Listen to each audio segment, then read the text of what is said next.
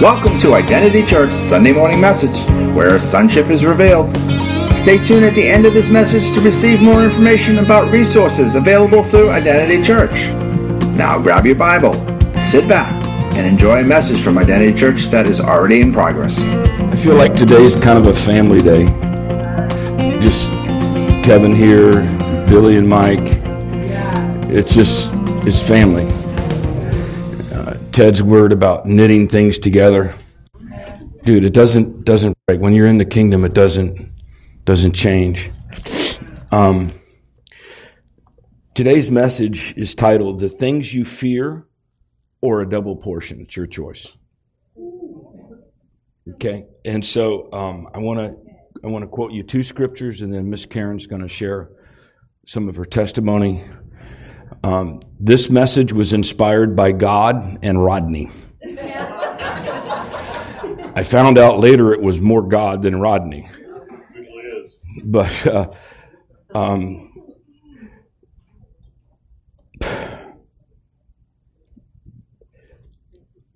sometimes as a leader you get frustrated because you have a plan and then God decides to blow your plan up.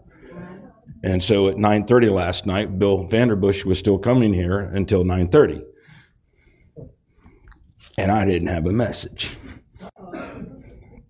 Sure, I can handle it, Bill. I'm talking to the guy who's called Mr. Revelator, who's probably got 74 messages in his morning prayer. And I'm like, I got to get one now. And I heard the Lord say, just cool it. And he said, Rodney put you in the direction I want to go tomorrow. And this confidence that God knew Bill was going to have an issue and have to cancel. By the way, Bill says he loves you, and now he owes me. I did get a Cuban out of it so far, and another date for him to come preach. But he's also, he's more than a friend of the house. He's left deposits here that have changed us, and we so love him so much. But the calming thing between me and the Lord happened last night, and alarm went off this morning at 6, and I was so calm I slept till 7. And then I went, "Hey Lord, you serious? You better help me." And he's like, what did Rodney provoke you yesterday? What did Rodney's provocation, what did it do? One of the conversations we had as elders is that we get into the beginning of the next year, we're going to do a Bible study night and get back into midweek and actually get back to studying the Bible. And so in that conversation, we start talking about this scripture, Job 3:25.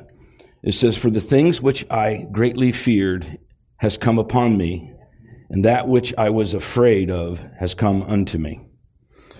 And that was our contents, and I have been woken up in the last 8 weeks, probably 5 times, and that scripture comes up. The thing I feared has come upon me. And I started personally dealing with business and finances and employees, and then I really wasn't focused on the church stuff with that scripture. It was more personal. And so, I gave that to Rodney, and then Rodney, his teacherness sends me a 47-page text. Have you really read the scripture in context? I'm like, evidently not. And so he put me onto a mission. Yesterday, I kind of had a phone call too. Yeah, we had a phone call too. But it put me on a mission I started reading the book of Job. The other scripture I want to start off with is, "Train up a child in the way he should go, and when he is old, he will not depart from you." What? That's what God's been giving me all week. Yeah, well, now I'm going to interpret it for you. And so here's what I started jotting down yesterday, knowing that I'm going to do a major Bible study in the book of Job. And at 7 o'clock this morning, I got to pull off a message. And listen to the anointings on this. Here's what I read yesterday. 50 lessons to learn from the book of Job. 20 proofs that sickness is Satan's work. 60 facts and statements from Job's suffering, and 74 charges he had against God. That's what I read yesterday. That's going to be a good Bible study. But we're not going to go there. It'll be good. Miss Karen, come up here, please. We're going to have to kind of share this microphone because that doesn't work. I want it on live stream. And so Karen came to my office Friday, and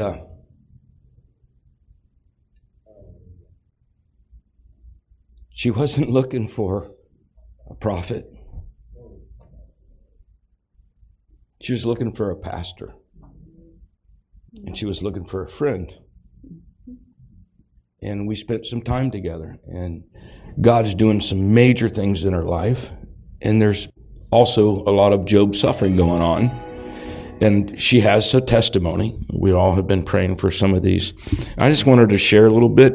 And I want to tell you that testimonies, when you hear a testimony, it's if you can do it for her, you can do it for me.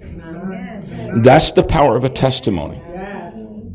And I'm telling you, this whole message is prophetic, and it's a testimony. Because we're going to deal with some of our fears, and we're going to start valuing some of our suffering, and we're either going to get a double portion, or you're going to stay in fear. This is weird. It means you got to stay close. No, that's not weird. Oh, okay. Especially when you're my pastor. Well, I had to write a couple of things down because I got pretty wiped out during worship, and the Lord was just speaking to me, and I thank those that came around me and prayed for me, and I could hear what you were saying and just speaking life into my situation. So I appreciate that. I love the scripture, the thing I fear has come upon me. Well, that had been most of my life concerning my children. And in February 2nd of this year, I stood up in front of this congregation and I asked for prayer for the very first time for my son who was a meth addict. And he had, due to some bad choices, he had decided to bring a man from Orlando home from New Orleans to Ian's, not to his knowledge, had over 2.5 kilos of methamphetamine in the trunk of the car. And my son was charged with 7 felony counts, along with the passenger.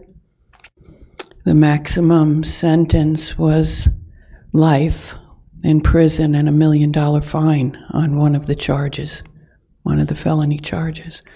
So that was the fear, that I was always afraid that my son would get caught and would end up in prison. But because of Florida law, even though he wasn't implicated by the drug dogs, because he was the driver, Florida law states you're responsible for what's in the car.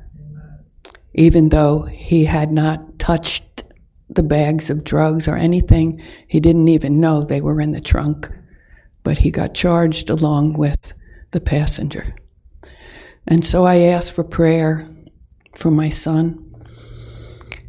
And many, many people, and I have to say thank you so much for the diligent pounding the doors of heaven for my son. Because this week, my son, his charges were dropped and his case was dismissed. The prosecuting attorney, praise God, the prosecuting attorney gave him a choice. If he would testify against the passenger, they would drop all the charges, and they did. So on Tuesday of this week, he gives his deposition to the state attorney's office. Praise God. But I wanted to say something. I wrote these things down. That a lot of times we're charged for things we didn't do, or people accuse us of things we didn't do, but God knows everything. Don't change my message.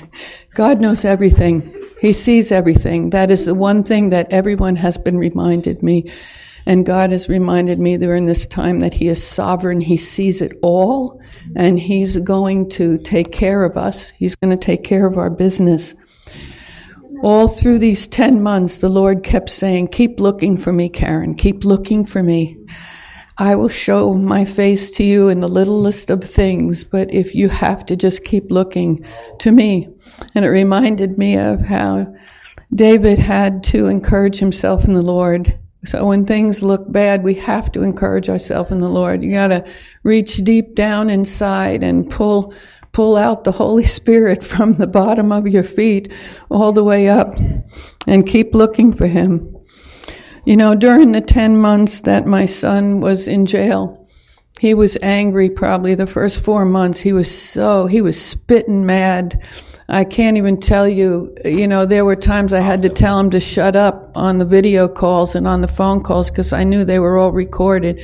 He was just spitting nails for the first 4 months that he was in there.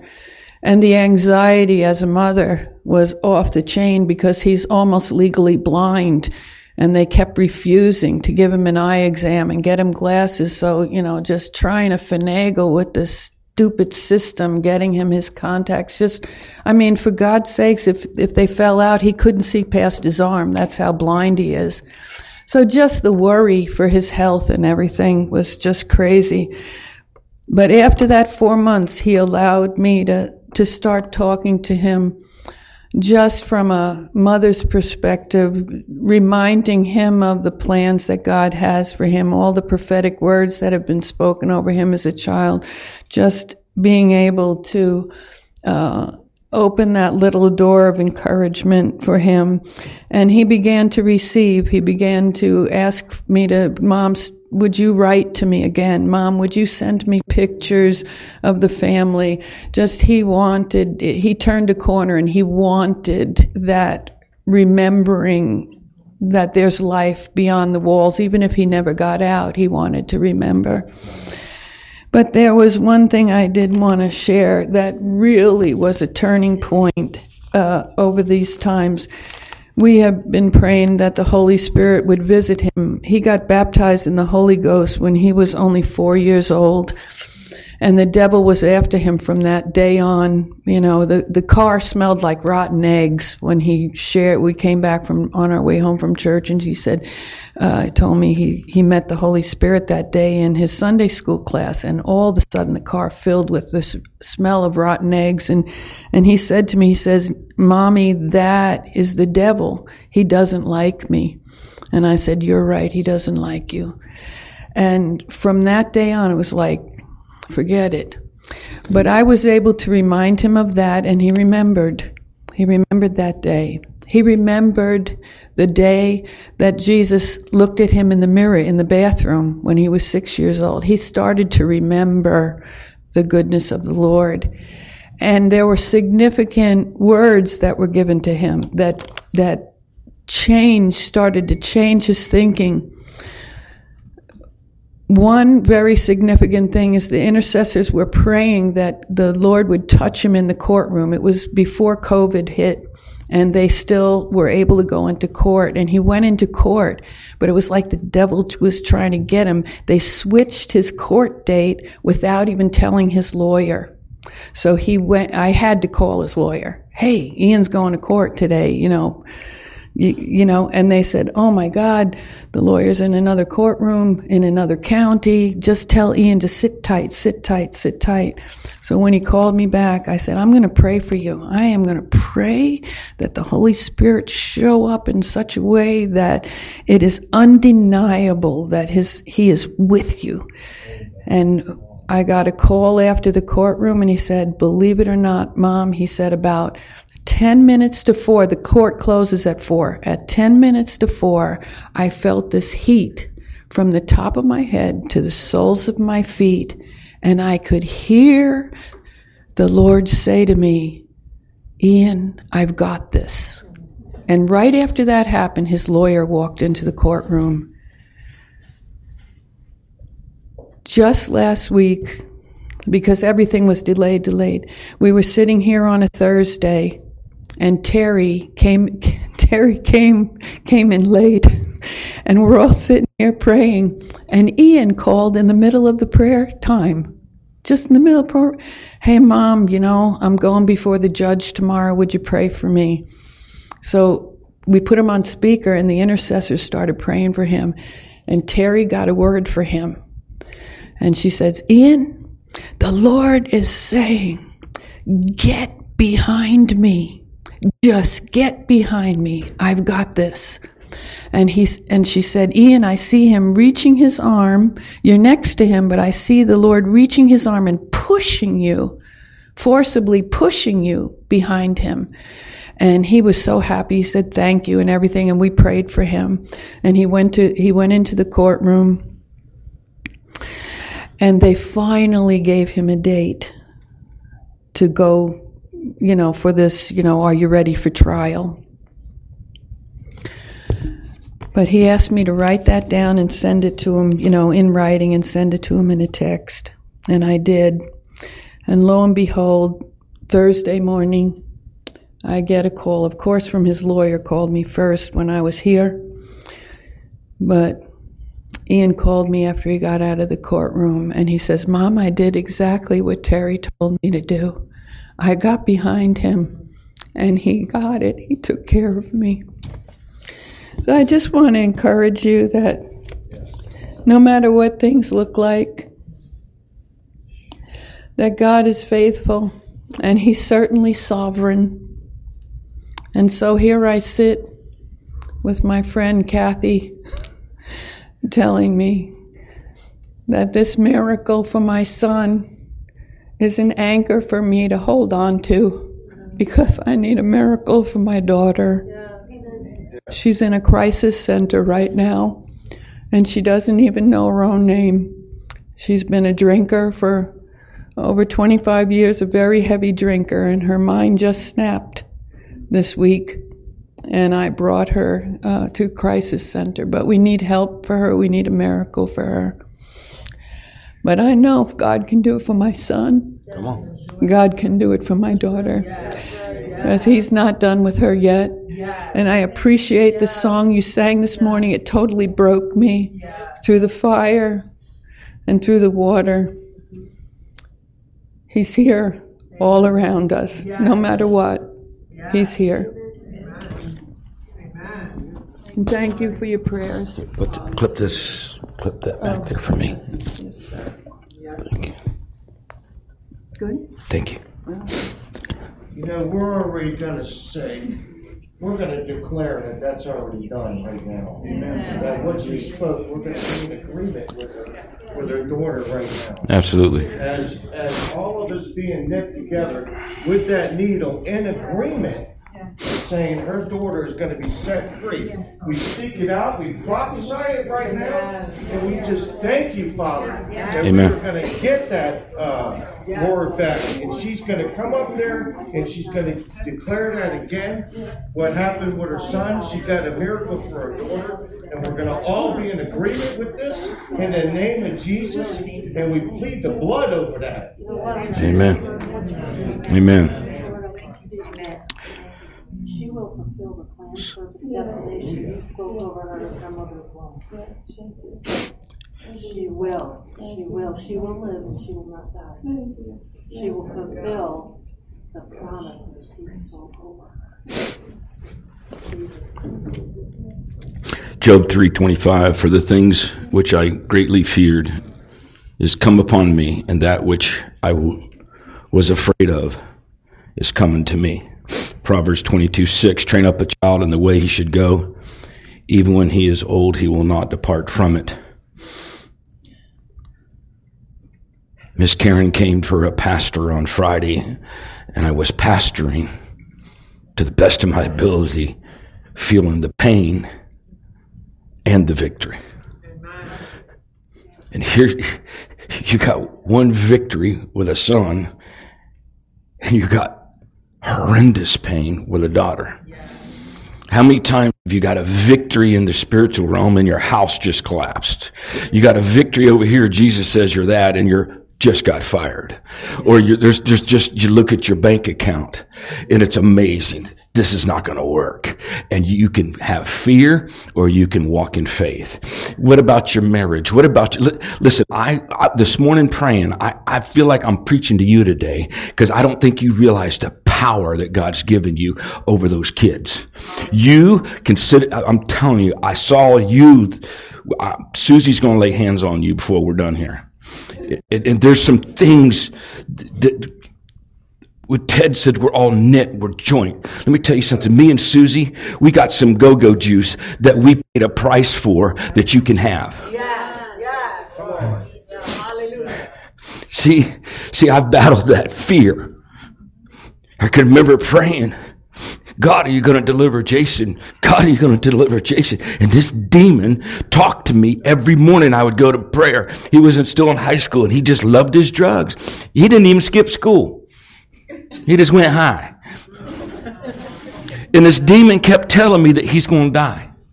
Jason will never get free and Jason's going to die.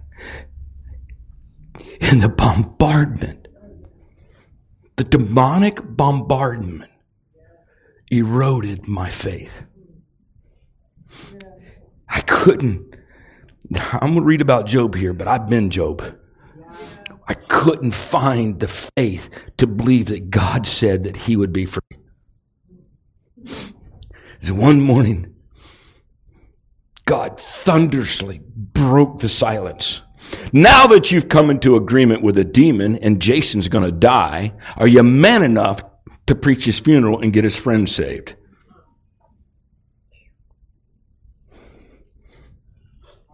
That'll wake you up. Now that you've come into an agreement with a demon and he's going to die, are you at least man enough to preach his funeral and get his friends saved?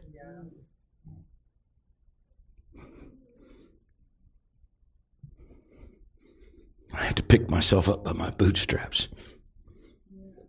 Are you telling me he's going to die? He said, no, you came into agreement with death. You didn't come into agreement with life. I never said he was going to die. It's the power of your agreement. You can agree with fear and death, or you can agree with me. And something rose up on the inside of me. I said, that boy ain't dying. That boy's going to be set free. And let me tell you something. There's this thing as suffering that if you're not careful with your suffering, you'll start doubting how good God is.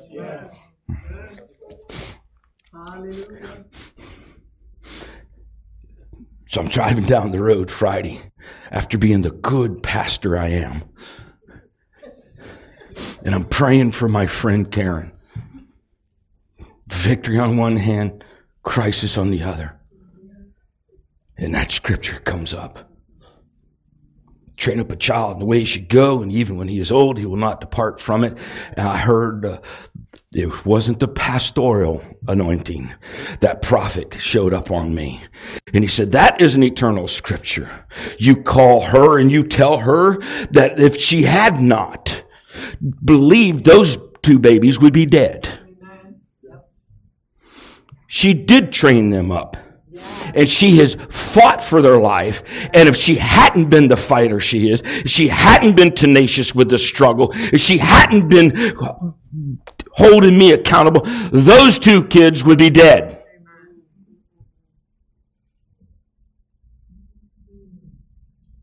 And I called her without a pastoral authority, and I told her what God said. And sometimes you're going to have to just figure it out. My kids are alive. Both my kids are alive because I didn't quit. All right. Yes. I can remember after his overdose, checking out. Susie's like, I'm pulling the covers over my head and I'm not going to exist anymore. I'm like, no, you're not. You're not going to hang me out to dry, girl. You get your butt out of bed. You get your Bible out. God has a plan. Do you hear me? And you can't hang me out by myself. For once in my life, I know she finally obeyed me, because when I left, she actually got her Bible out. So miracles do happen, and rebellion will eventually go away. The phone was ringing, and I walked in the office, and it's Susie. She goes, I got my Bible out. I got my devotion out. Guess what's the title of today's devotion was? God has a plan. Hallelujah.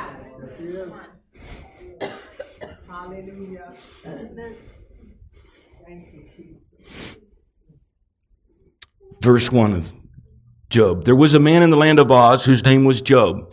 That man was blameless, upright, one who feared God and turned away from evil. There were born to him 7 sons and 3 daughters.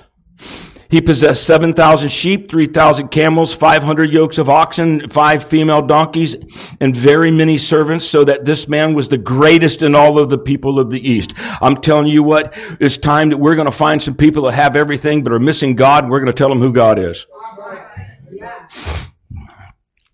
His sons used to go and hold a feast in the house of each one of his days, and they would send and invite their sisters and eat and drink with them. And when the day of the feast had run their course, Job would send and consecrate them, and would rise early in the morning and offer burnt offerings according to the number of them all. For Job said, It may be that my children have sinned and cursed God in their heart. And Job did this continuously. That's what you do when you pray for your kids. That's what you do when you pray for your kids. That's what you do when you pray for your kids. I'm telling you, we already have that down pat, but we haven't figured out how to pull heaven down and make heaven do what it said it was going to do. So Job said here's 4 characteristics. He's blameless. That Hebrew word is T-A-M, which means perfect, blameless, or flawless. He was upright. Hebrew word S-Y-A-S-A-R. Straight, something morally straight, upright, and listen to this word, innocent. Yeah, that made me jump. Rodney sent me in the right direction. Feared God. It's the word is to fear, to worship, and to have reverence. Eschewed evil, to turn off, to decline something, and to be sour against something, or to depart from it. His characteristics was he avoided.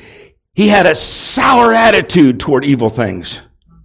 Some of us have a sweet attitude toward evil things and wonder why God's not moving. We call it grace when we tolerate their addictions.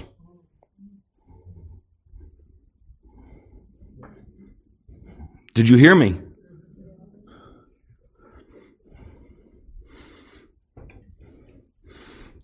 You need to do an examination to find out what you're sweet to and what you're sour to. We've tried to win our kids by being sweet to things we should be sour to, because then we don't allow God to come in and break this stuff.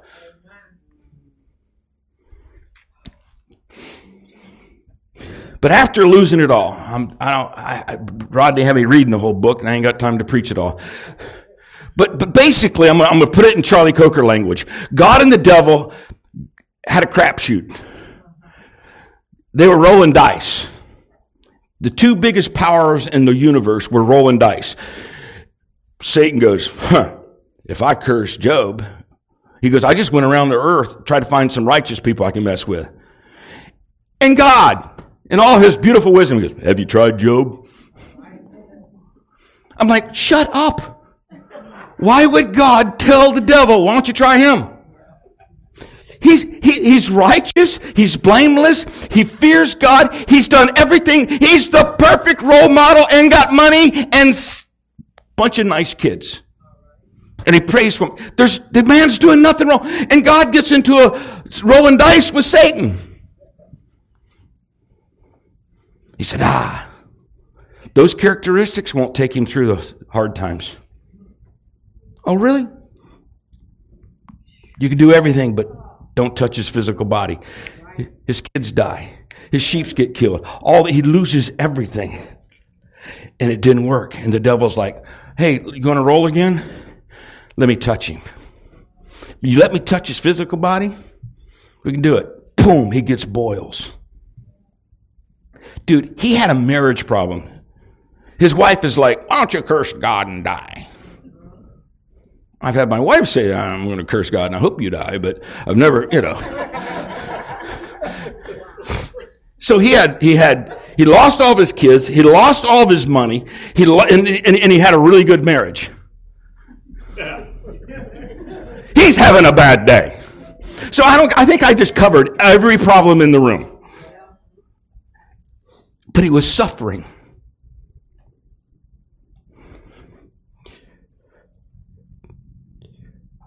I've watched my wife's personality change.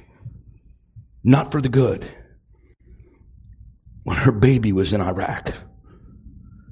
When her baby was dodging bullets or bombs. You suffer. Doesn't mean she wasn't walking in faith, but she was suffering because the enemy will lie to you, and if he can get you into agreement, he'll own you.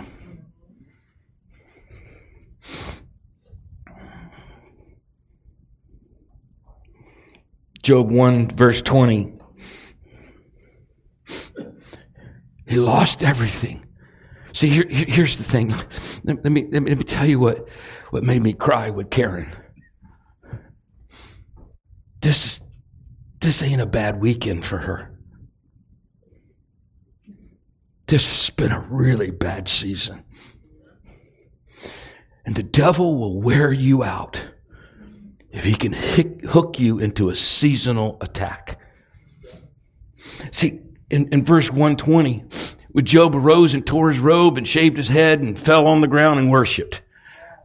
What the hell else you going to do? You lost everything. So his characteristics put him in a place of submission. So I'm going to worship you anyway. But here's the problem.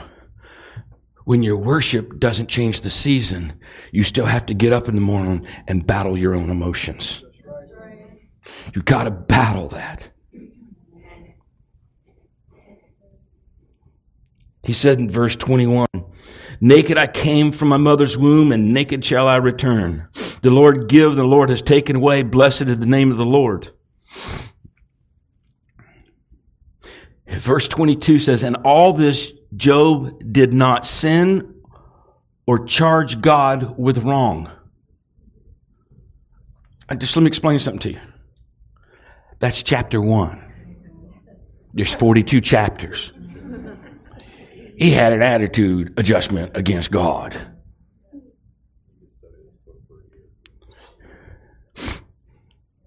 I'm mentoring a lot of people right now, more than ever, across the country. And God has called me on the carpet. Actually, it was Susie first, and then God backed it up. Susie used to say this to me. She said, you're a hypocrite.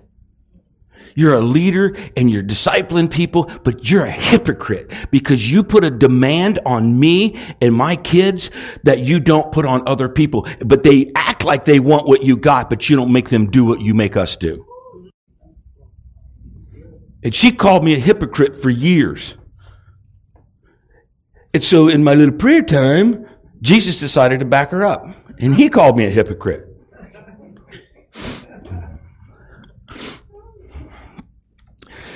So these prophetic people I'm mentoring, oh man, I had this dream. It's like you're dropping golden nuggets in my life. Who cares? This is what? I said, who cares? Remember that dream? Yeah. Well, I had an encounter with God. I am dropping golden nuggets into your life. The problem is your treasury bag has holes in it because you're not a tither. You're unstable in all your ways because you don't even give what God requires to give, and you think you're okay with him. And I keep giving you gold nuggets and it keeps rolling down the highway. because you're unstable in all your ways. Oh, I tuned up about 4 or 5 of them this week. Why? Because I'm not going to be a hypocrite. Some things God requires. If you want to be stable. Now, listen, He doesn't need your money. He wants your heart. And if you think I'm after your money, I actually have told people this week, I want you to find out what your gross income monthly is. What is the tithe? And I said, you're not giving anyway, but you're a bucket plunker. At least get credit for the bucket plunking. And then tell God, I'm going to consume the rest because I'm a priest. God told me to do this, and He says, and then I'll deal with them. See, the problem is you don't have enough identity that you're a priest that you actually could take the tithes if it was in agreement with God. Most of you won't even debate with God on it. Especially people that aren't tithers.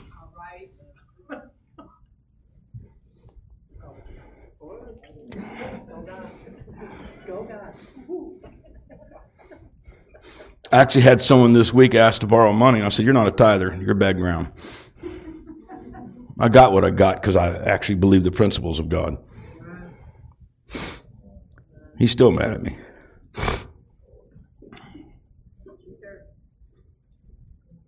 See, Job, if you start reading this book, Job lost everything, personal attack on his body at the point that he was unrecognizable, it says. His friends came to comfort him, and it says he was unrecognizable. And so by Job chapter 3, here's his new voice. After this, Job opened his mouth and cursed the day he was born. Suffering will take you to the point you wish you hadn't been born. Anybody been there? Verse 20 of Job 3. Why is light given to him whose misery, and a life to the bitter and souled? Verse 21. Who long for death, but it comes not, and dig for it more than hidden treasures. Dude, this is the guy who Jesus did a crapshoot with the devil, and he's saying, listen, I wish I'd rather die. I have nothing to live for. He's being tested. He's being tested. And this is where he's coming out. I heard a story last night of somebody's son who had an overdose and died. What, last week, Sue? Sue's left the building. I picked on her too much. In the conversation, the person telling me, says her dad felt better that he tried to commit suicide a couple months ago and was unsuccessful. He feels better now because, if you commit suicide, you won't go to heaven. That's pretty bad when that's the comforting thing you have. Is he didn't commit suicide, so at least he's going to be in heaven. Listen. That's sorrow. When your sorrow can change your perspective, and that's your greatest hope.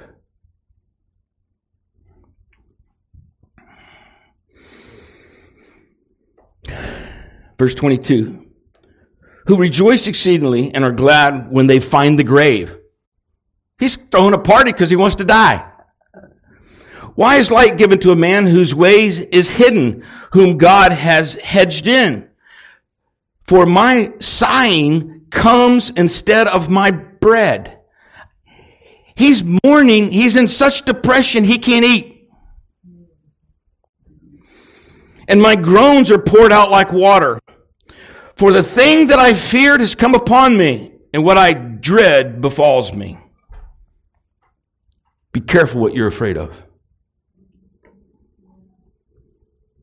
I am not at ease, nor am I quiet. I have no rest, but trouble comes. Here's 7 reasons that mankind get into this. Because of life's misery. You want to do a biblical thing here? Life sucks sometimes. Get over it. Especially prophetic people, we want to know everything. No, sometimes it's just bad. You don't need an explanation, or you're going to dig up something you don't need to dig up. 1, because of life's misery. 2, bitterness of soul. Death is better than life, verse 21. Desperate to end it all. The grave would be a relief. Life is so hedged in. What do you do when you have no options? What do you do when you have no options? Because of the suffering and troubles that are met day and night, verse 24. But you got to go to the end of the book, baby. It's time. Just go. I'm going to the end of the book. See, you can stay in the mully grubs. You can stay with all the misery. You could pet your fears. Pet your fears. Oh, I call that strategizing. No, I'm petting my fears. The reason I'm figuring this out is because I'm actually afraid that I can't figure this out.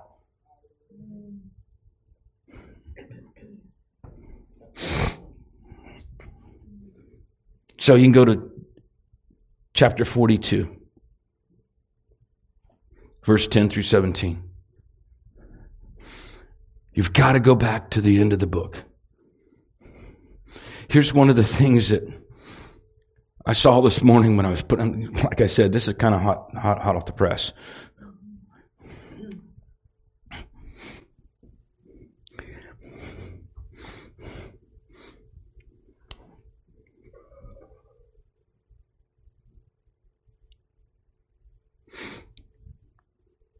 His friends couldn't comfort him.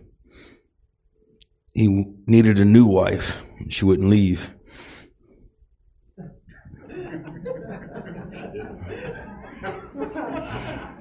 It's a freaking bad habit. Sometimes just won't leave.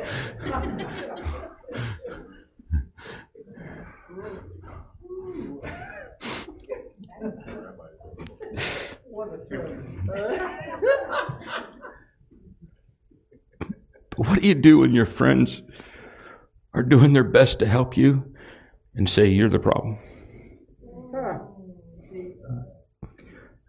That's the greatest wound. When you've been on the face of God and you've repented for your children's sin, you've repented for your sins, you've repented for your wife's and husband's sin, you've repented, your repenter is he's limbered up. And people come and say, you must be in sin. But God's most valuable asset to even put him in this situation was, he's a righteous man. He's blameless. He's upright. And the one that'll be the hardest convinced that God said that about you is you. If you've received Jesus Christ as your Lord and Savior and the Holy Spirit lives inside of you, you're blameless. You're perfect. You're upright. You're holy. You're righteous. I dare you to let suffering steal your identity. Shame on you to let suffering steal your God-given identity.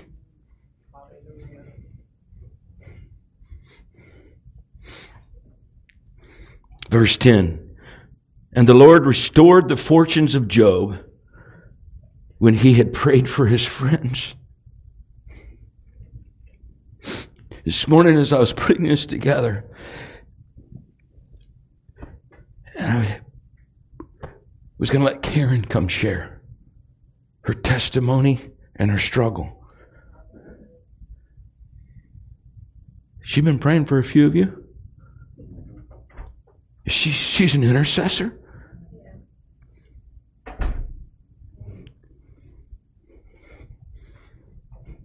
She has to have victory if this is right. She has to have victory if this book is right. It would be unauthorized not to have victory.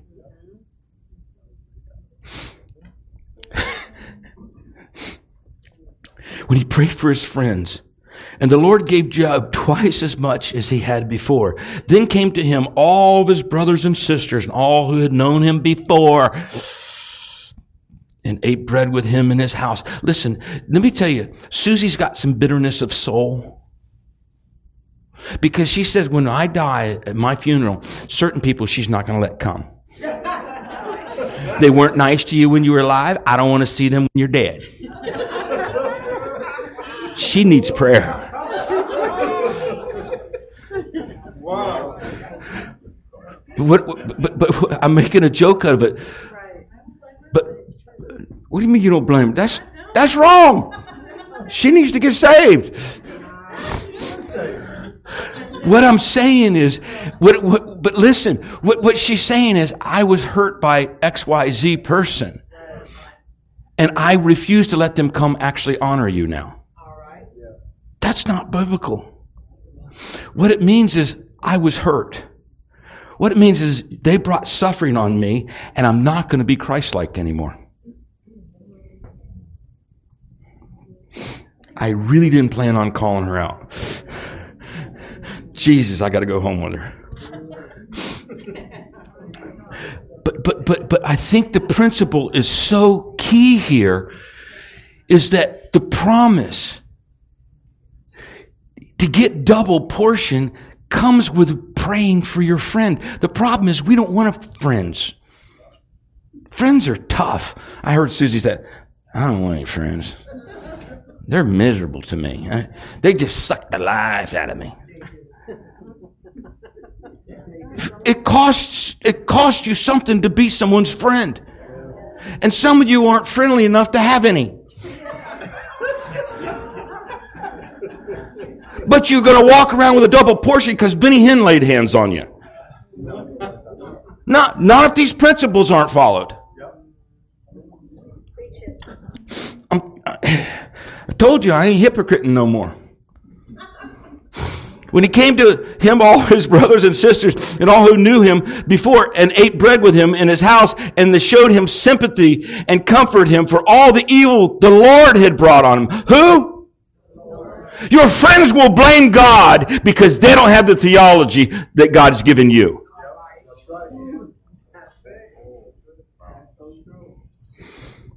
But they had learned tithing, sowing, and reaping, because it says, and each of them gave him a piece of money and a ring of gold. And the Lord blessed the latter days of Job more than the beginning. And he had 14,000 sheep, 6,000 camels, 1,000 yoke of oxen, and 1,000 donkeys. He had 7 sons and 3 daughters. Time out. He had 7,000, he got 14. He had 6,000. He got double the amount, but he only had the same amount of kids.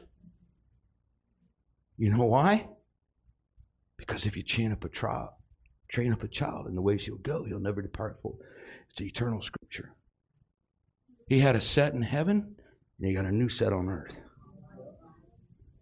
Because when you do this from the eternal perspective of God, and you parent, and you don't let them, you don't let the devil get to your kids. I don't care what happens to your kids, they're there.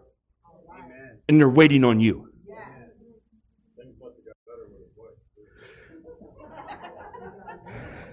Yeah. He got her saved. He baptized her for an hour.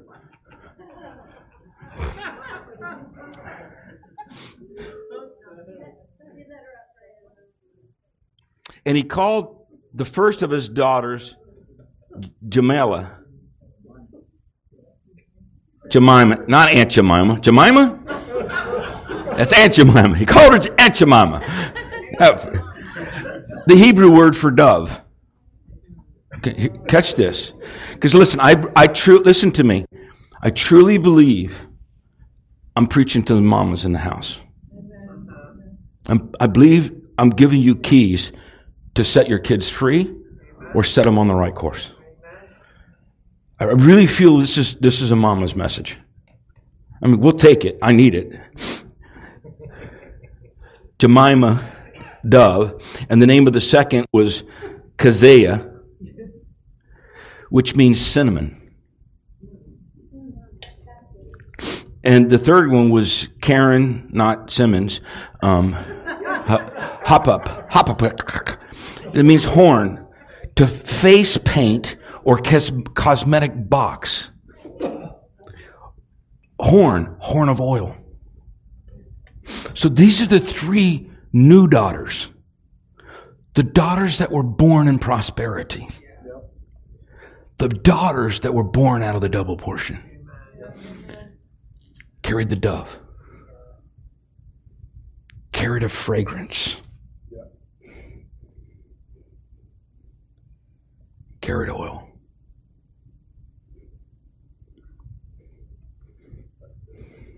They carried oil. In all the land there were no women as beautiful as Job's daughters, and their father gave them an inheritance among their brothers. This is a kingdom message. This gender thing is done. If you're in the kingdom, you're a son. But you carry the dove. You carry the fragrance. And you carry the oil. And you raise up a child. The way he'll go and he will not depart from it. Either here or there. And until we get that perspective, we're going to get hung up on the suffering.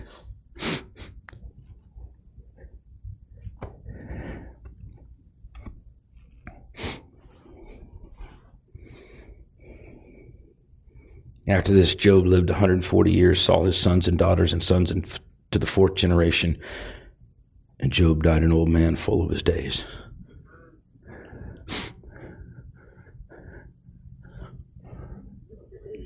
Susan Coker, come here. Karen Simmons, come here. Debbie, that would be Madison.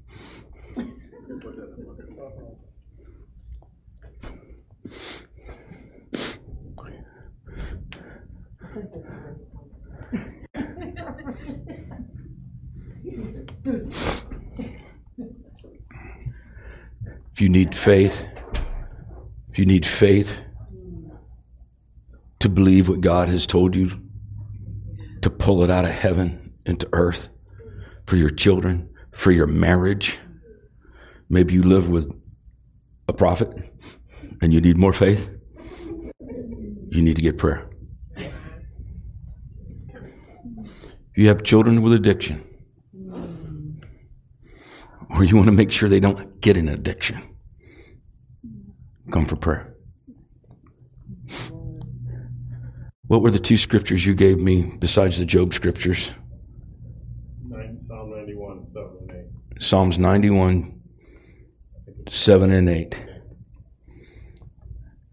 Rodney started this whole thing on the phone. He talked about how he had to battle fear when their daughter Jessica was battling cancer. If you have a sickness and you're battling it, Debbie needs to pray for you.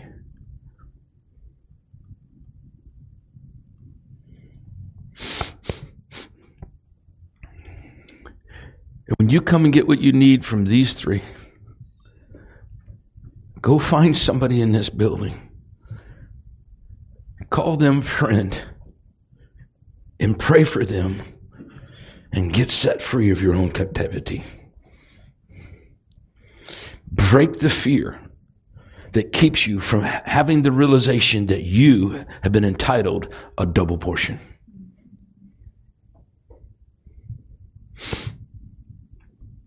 Want to go to the keys?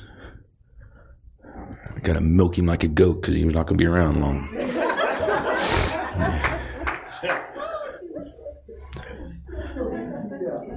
I'm telling you, I'm telling you guys, you need to let Susie pray for you.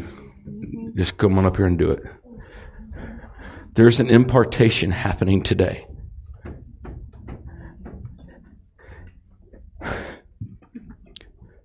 To years of struggle from these mommies.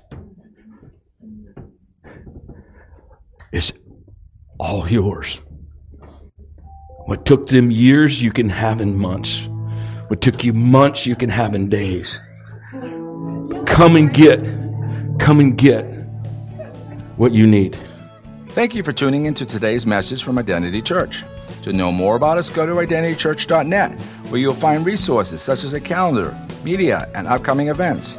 You may also download an app for your mobile device from the Apple App Store or Google Play. Then from your mobile device, you can hear our messages, read from the Bible, take notes, connect with us on the social media, and even pay your tithe. Again, thank you for tuning into today's message from Identity Church.